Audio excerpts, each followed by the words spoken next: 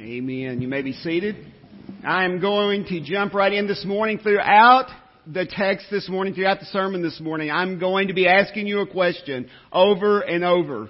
Where is your treasure? We're going to be in Matthew chapter 19 this morning. We're going to concentrate on verses 16 through 30. I hope you have your Bibles with you, and I hope that you will follow along. If not, if you don't have your Bible, the entire text will be on the screen. So let's jump right in this morning. Matthew chapter 19, beginning in verse 16. If you are physically able to stand with us this morning, would you stand right now to honor the reading of God's Word? Verse 16, and behold, a man came up to him saying, Teacher, what good deed must I do to have eternal life? And he said to him, Why do you ask me about what is good? There is only one who is good. If you would enter life, keep the commandments. He said to him, Which ones?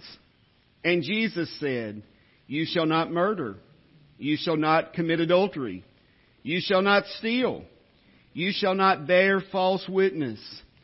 Honor your father and mother, and you shall love your neighbor as yourself. The young man said to him, All these I have kept. What do I still lack? Jesus said to him, If you would be perfect, go sell what you possess and give to the poor, and you will have treasure in heaven, and come follow me. When the young man heard this, he went away sorrowful, for he had great possessions. And Jesus said to his disciples, Truly, I say to you, only with difficulty will a rich person enter the kingdom of heaven. Again, I tell you, it is easier for a camel to go through the eye of a needle than for a rich person to enter the kingdom of God. When the disciples heard this, they were greatly astonished, saying, Who then can be saved?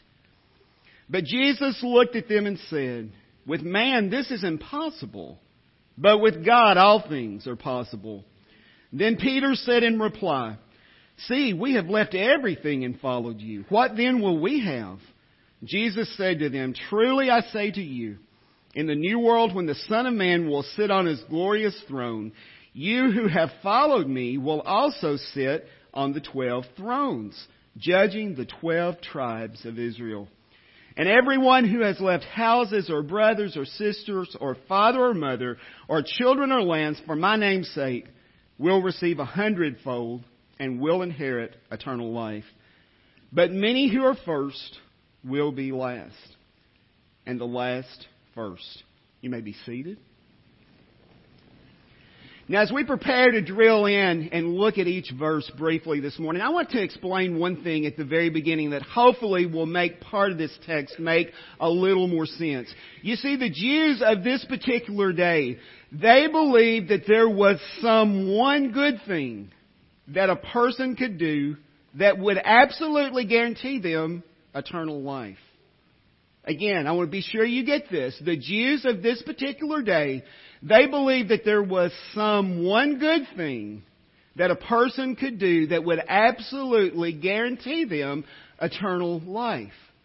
So we see in this verse that this young man comes up to Jesus, and the first thing that he addressed Jesus as is teacher. So that's a sign that this man respects him. But he is seeking, he wants to know what this one thing is. I believe this young man knows that he wants eternal life, but he doesn't know what he has to do to get it. And so he's asking Jesus, tell me what that one good thing is that I've got to do. And you know, as we look at what's happened to us as a society throughout the years, I'm not sure a lot has changed as far as the perception that many have as to how you get to heaven. And the reason I say that is this: if you spend very much time talking to other people about Jesus Christ, and if you ask them the direct question, how is it that a person goes to heaven? You are likely to hear right here in Greensburg, Kentucky, people would say, you've got to be a good person. Or I've got to do more good than I do bad. That's how I get to heaven. Folks, I'm going to tell you, I want to address that right now so that is not looming in anybody's head for the rest of this message. If you think that's how you go to heaven, you are so very wrong. There is one way and only way, one way that we get to heaven, and that is through Jesus Christ, our Savior and Lord. In John 14:6, Jesus speaks and He says, I am the way and the truth and the life. No one comes to the Father except through me. Folks, that's it. It's Jesus. Only Jesus. That is the only way that we will get to heaven. It is not possible for us to do enough good stuff to get there. It is not possible to do more good than bad and get there. It's Jesus, only Jesus, that we get there. Verse 17. Jesus talks back to this man now and He says, why do you ask me about what is good? There is only one who is good. Keep the commandments if you would enter eternal life. Now at this point, this young man still does not get what Jesus is saying. Perhaps some of us don't get it either. When we look at what our definition of good is, can we all agree that it's changed, unfortunately, over the years? What my grandparents would have defined as good, a lot of people right now would think that would be pretty radical. Vice versa, what some of us today might define as good, my grandparents would have thought was heresy. And it is heresy. Can't we just get that out of the way? As I say every time I preach, or I intend to, I believe the Bible is true from cover to cover. I believe it is the inspired and the inerrant Word of God. Society might change, but God's Word does not change. It will not change. So what do we think about what is good, what is not good? Let's suppose that we are in a classroom right now, and we know that we're going to have an exam. So as we get ready to prepare for the exam, maybe we're thinking something like, do I really want to study and make 100 on that exam? Or is 90 good enough?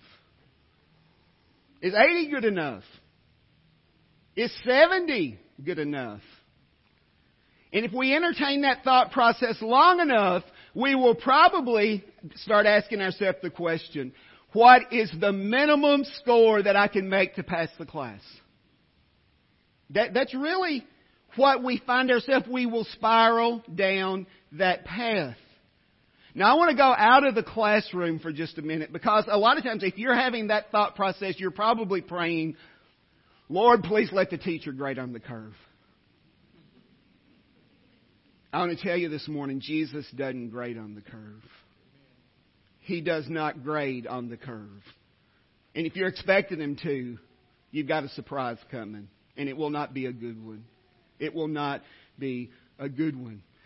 So let's step out of the classroom for just a minute. And let's suppose we're talking about Jesus. Now I think all of us would attest this morning that when we want Jesus, we want 100% of Him. When we feel like we need Jesus to show up, we don't want 90% of Jesus to show up. We don't want 60% of Jesus to show up. We want Him all. But what about if we reverse that thinking? How much does Jesus really have of us? Does He have 100%? If He has anything less than 100%, I want you to know this morning He's not satisfied. 99.9% of Jesus is not good enough.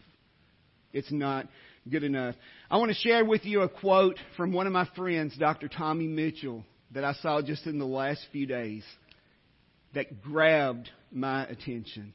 And I want you to listen closely as I read this. One of the challenges of the modern church is that many in the body of Christ really don't care to be bothered by Christ. They don't care to be moved by Christ. They don't care to be directed by Christ. As long as He can be served without interfering with our busy schedules, fine. But if Christ makes any type of demand on our lives, He's expendable. No wonder the modern church is weak. Because you know what? Jesus demands everything. He is not satisfied with anything less than that.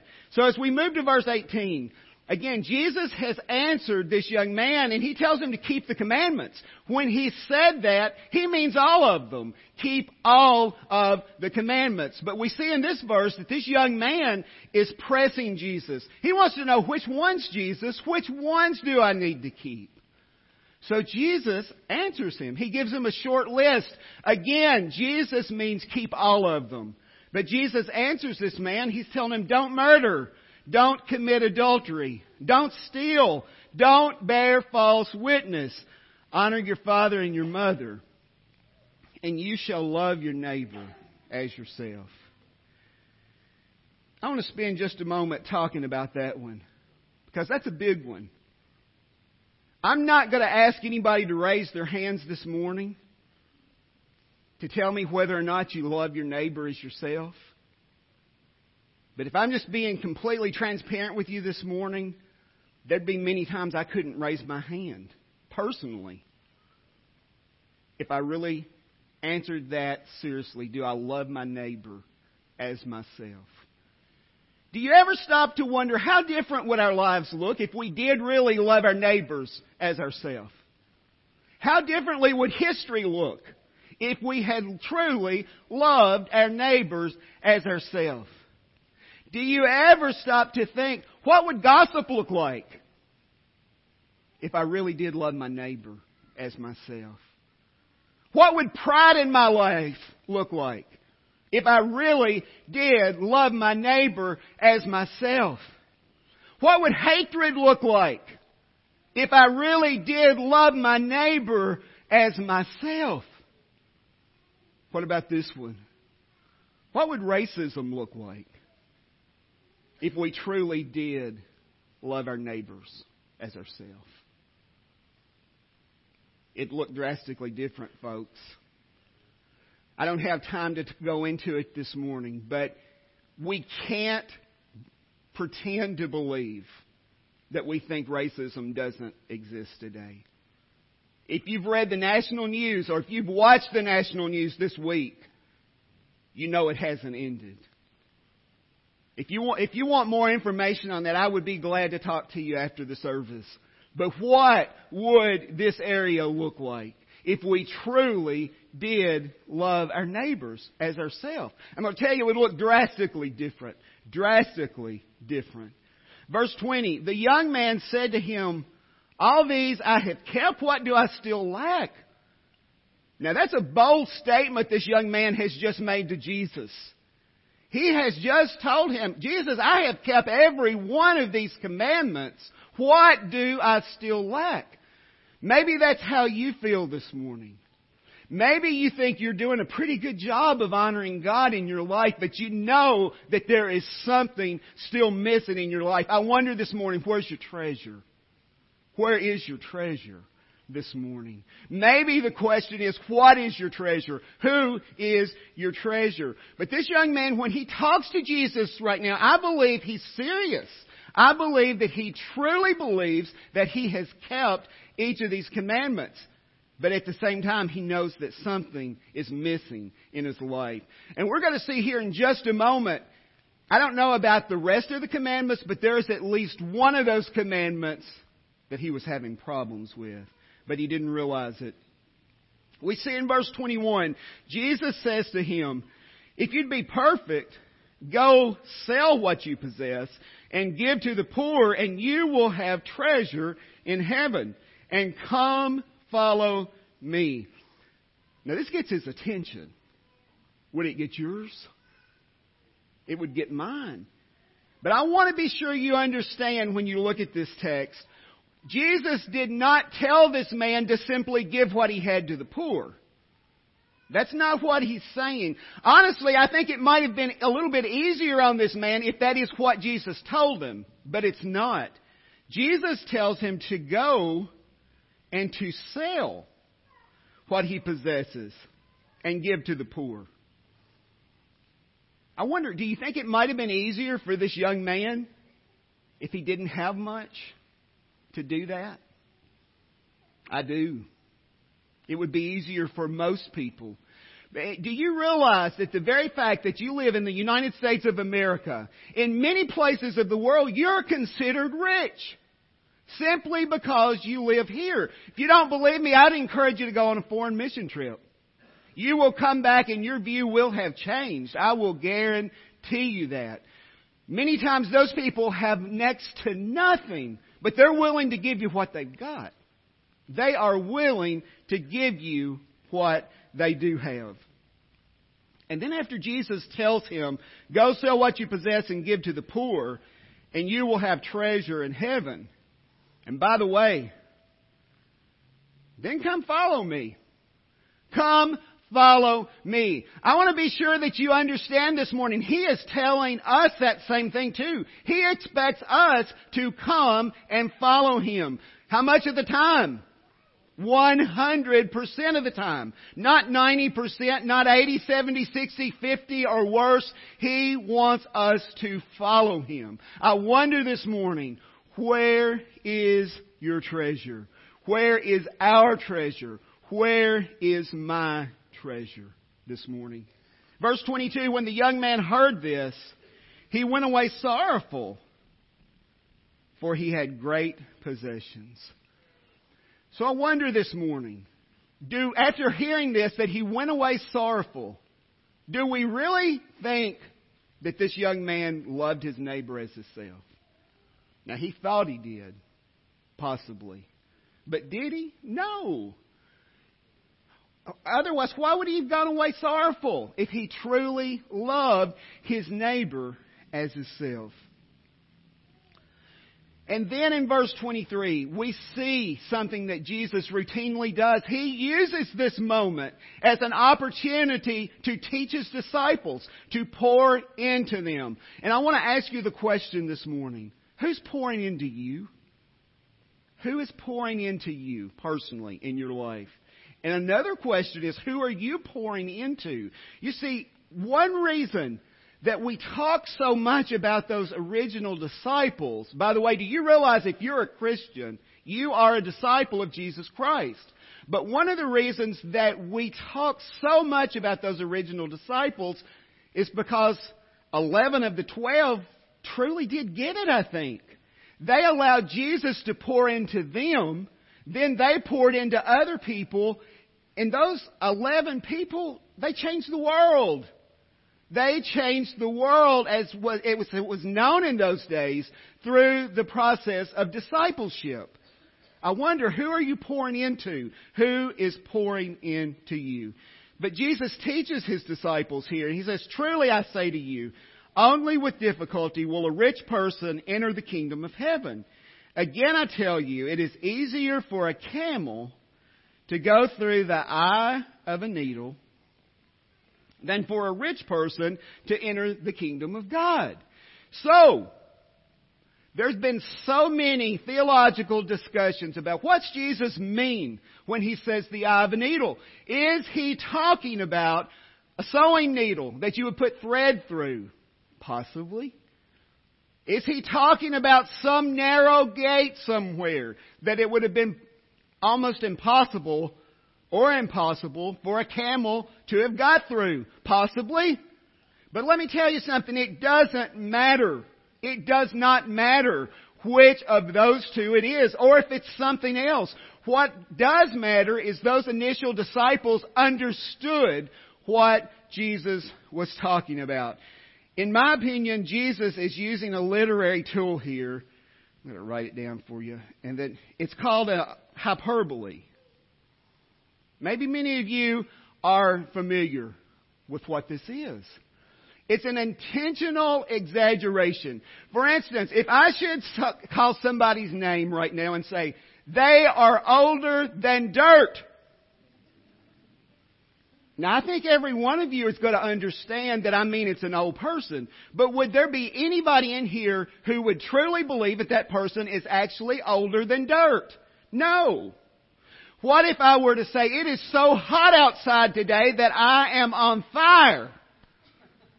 Now, we would realize that it's hot, but would anybody believe that I'm actually on fire? No. It's an intentional exaggeration. I think that's what Jesus was doing with His disciples. He gave them an example that was so extraordinary that they would know it couldn't be done. And that's exactly what we see in this next verse, verse 25. When the disciples heard this, they were greatly astonished, saying, "Who then can be saved?" Who then can be saved? Maybe they were wondering at that present time, where's my treasure? What's my treasure supposed to be in? Maybe you're wondering this morning, my goodness, after hearing all of this, after hearing that you've got to keep all these commandments, how is it possible? You realize that when we're talking about keeping the commandments, it's not a checklist. It's not I honor my father and my mother one time in my lifetime, check it off, and I'm through with that. That's not how it works. It's 24/7, 365 days of the year. How's it possible to do all that? Here's the answer. It's not. It is not possible. We need Jesus. Jesus tells His disciples right after that in verse 26, with man this is impossible, but with God all things are possible. With God, all things are possible. Now, I will tell you, this verse is sometimes taken out of context. Many times when we try to justify some type of sin in our life.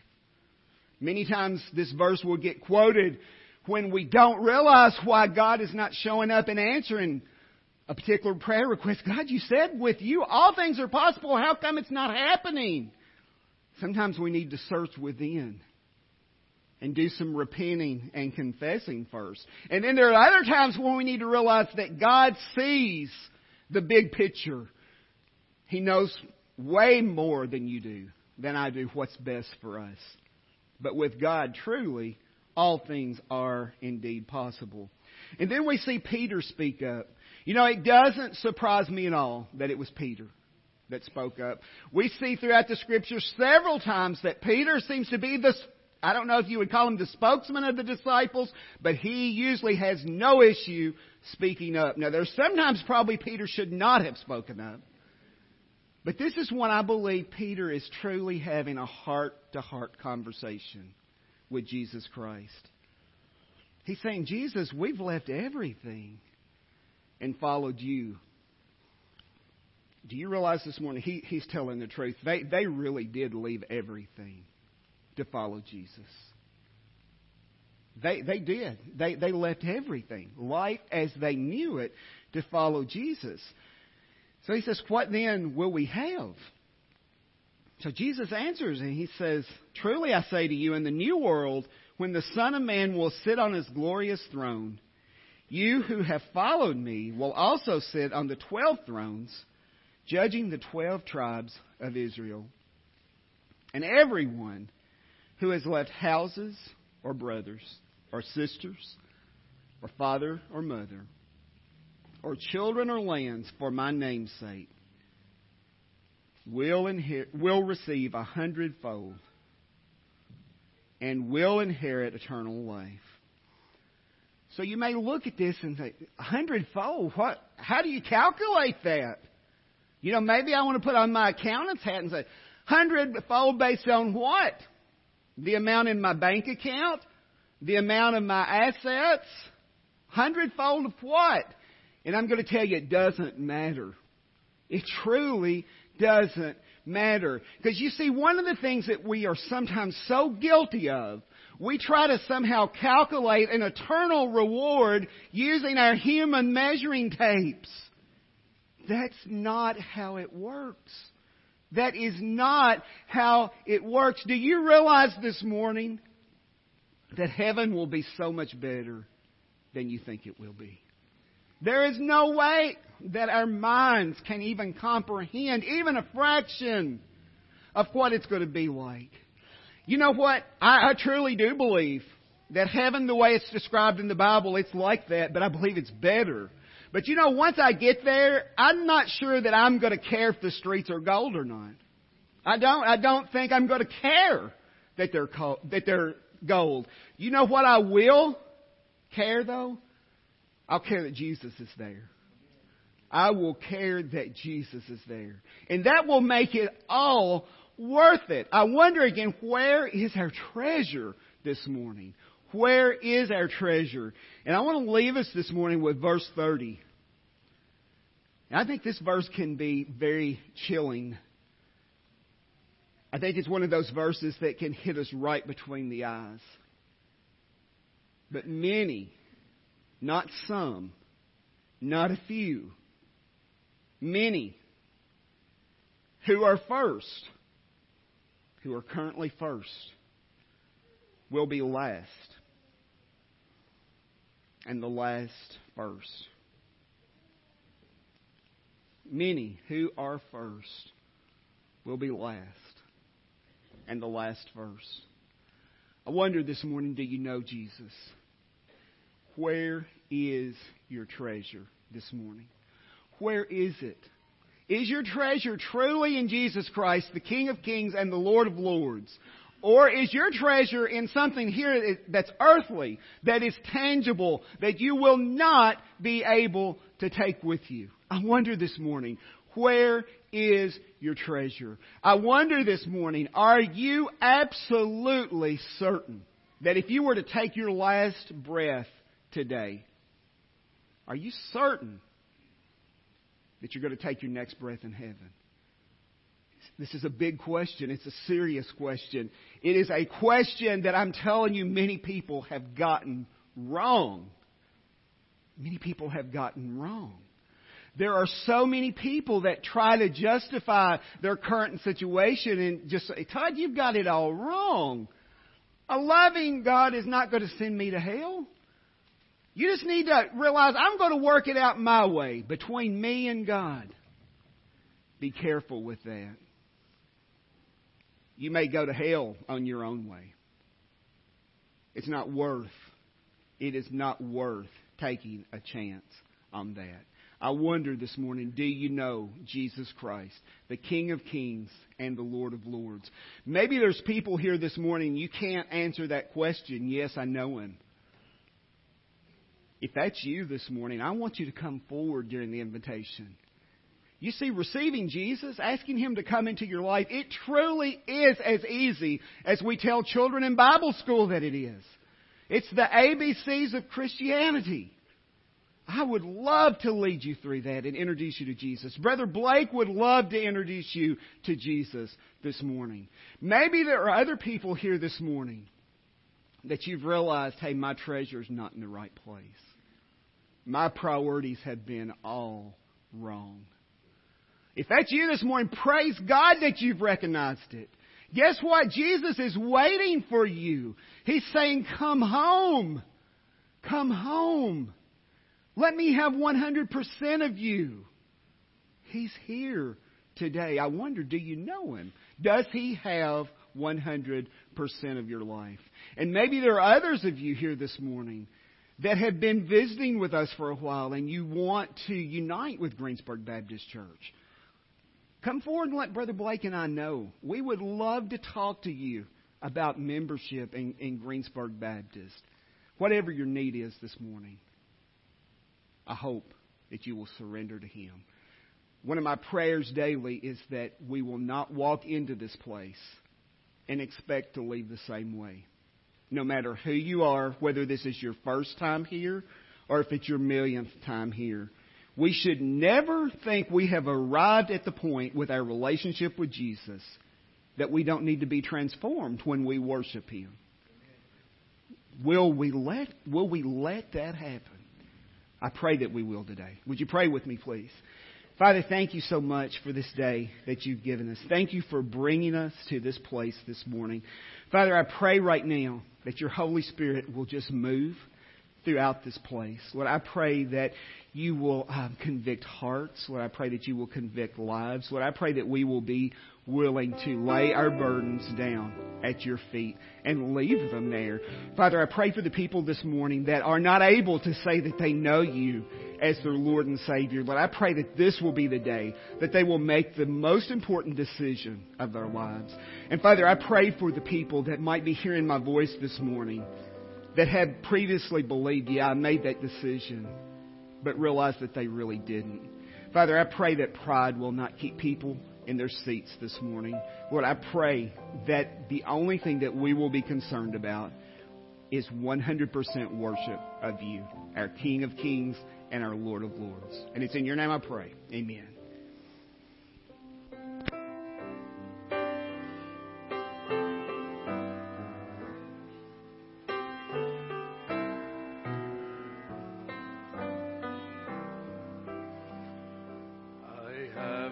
Decided to follow Jesus. I have